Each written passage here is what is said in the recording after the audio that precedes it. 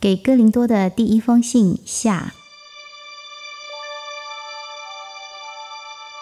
保罗这封信一开始就责骂教会分裂，形成各自的团体，还彼此评断。然后他又处理了在会众当中发现的各种罪。然后他继续说，你们提到可不可以吃祭拜过偶像的肉？当然，我们知道偶像并不是真的神，只是一块木头或石头而已。但是吃这些祭拜过的食物，可能会影响那些离开拜偶像的时间还不太久的信徒。我们永远不要冒犯我们的基督徒朋友，因此我决心不绊倒任何一位弟兄，也绝对不做任何事情去减损别人的信心。还有一个生活的原则要告诉你们，你们可以运用各种方法将人带到耶稣基督的面前，只要是合理的方法都行。我们有榜样可以参考。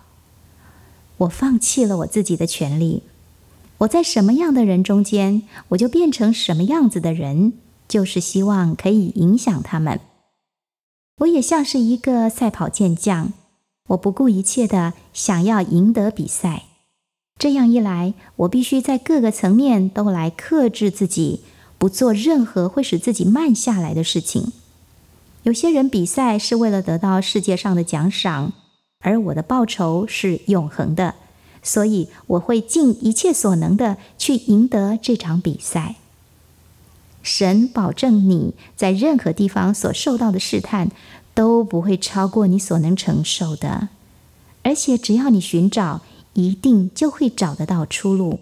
关于吃祭拜偶像的肉，你要专心的去帮助别人和建立别人的信心。如果别人邀请你吃饭，吃的时候就不需要问什么问题。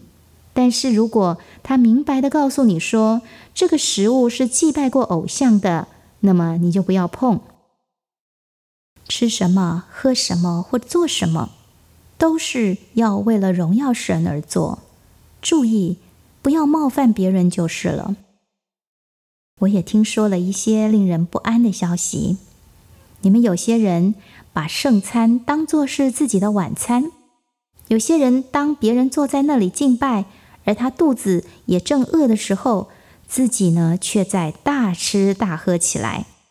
你们怎么可以让自己的同伴这样尴尬呢？要记得，圣餐的杯和饼代表的是我们主的身体和主的血。不要滥用这些象征，不要因此而犯罪。不尊敬我们主的身体，可能是你们当中有些人生病的理由哦。是的，你们当中有些人是已经死了。你们到主的餐桌前，要检点自己，要端庄，而且要顾念别人的需要。有关属灵的恩赐呢，要记得圣灵给基督徒不同的恩赐，他给我们每个人不同的恩赐，是为了让我们彼此扶持。这就像是一个人的身体，各个部分都是为了整体而工作的。同样的，基督的身体也是这样，一个部位不能够跟另外一个部位说我不需要你。不，大家的恩赐不同，但是都是从同样的一位圣灵而来。我们需要用彼此的恩赐互相的帮助。不过，我们的恩赐如果没有爱，就是毫无用处的。是爱让我们的恩赐可以发挥，对彼此有益处。是爱让你有仁慈、有耐心。是爱激励你对别人能够有合宜的行为，激励你不容易被激怒，或者帮助你不会过于的自私，帮助你不是只注意到自己而已。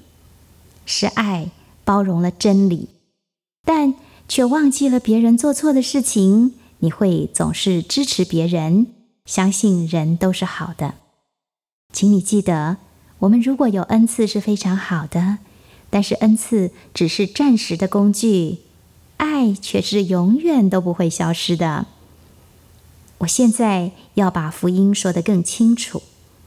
基督为我们的罪而死了，葬了，又从死里复活。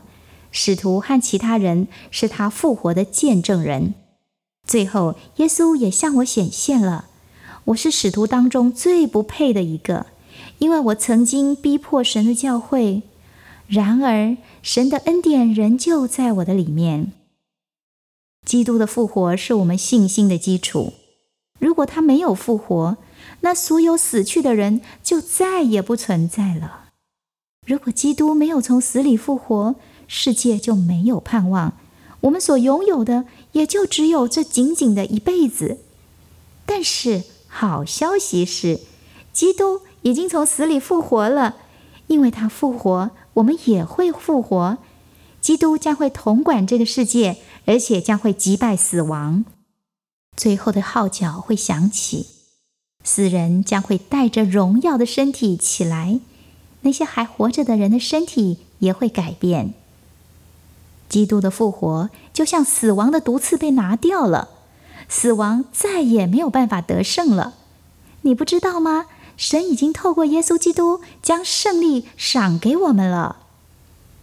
然后我要说，耶路撒冷的基督徒，他们现在正在遭逢大饥荒，需要我们经济上的支持。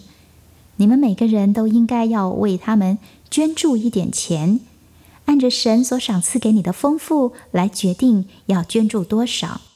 等你们把奉献都收齐之后，我再派人帮你们把奉献带去耶路撒冷。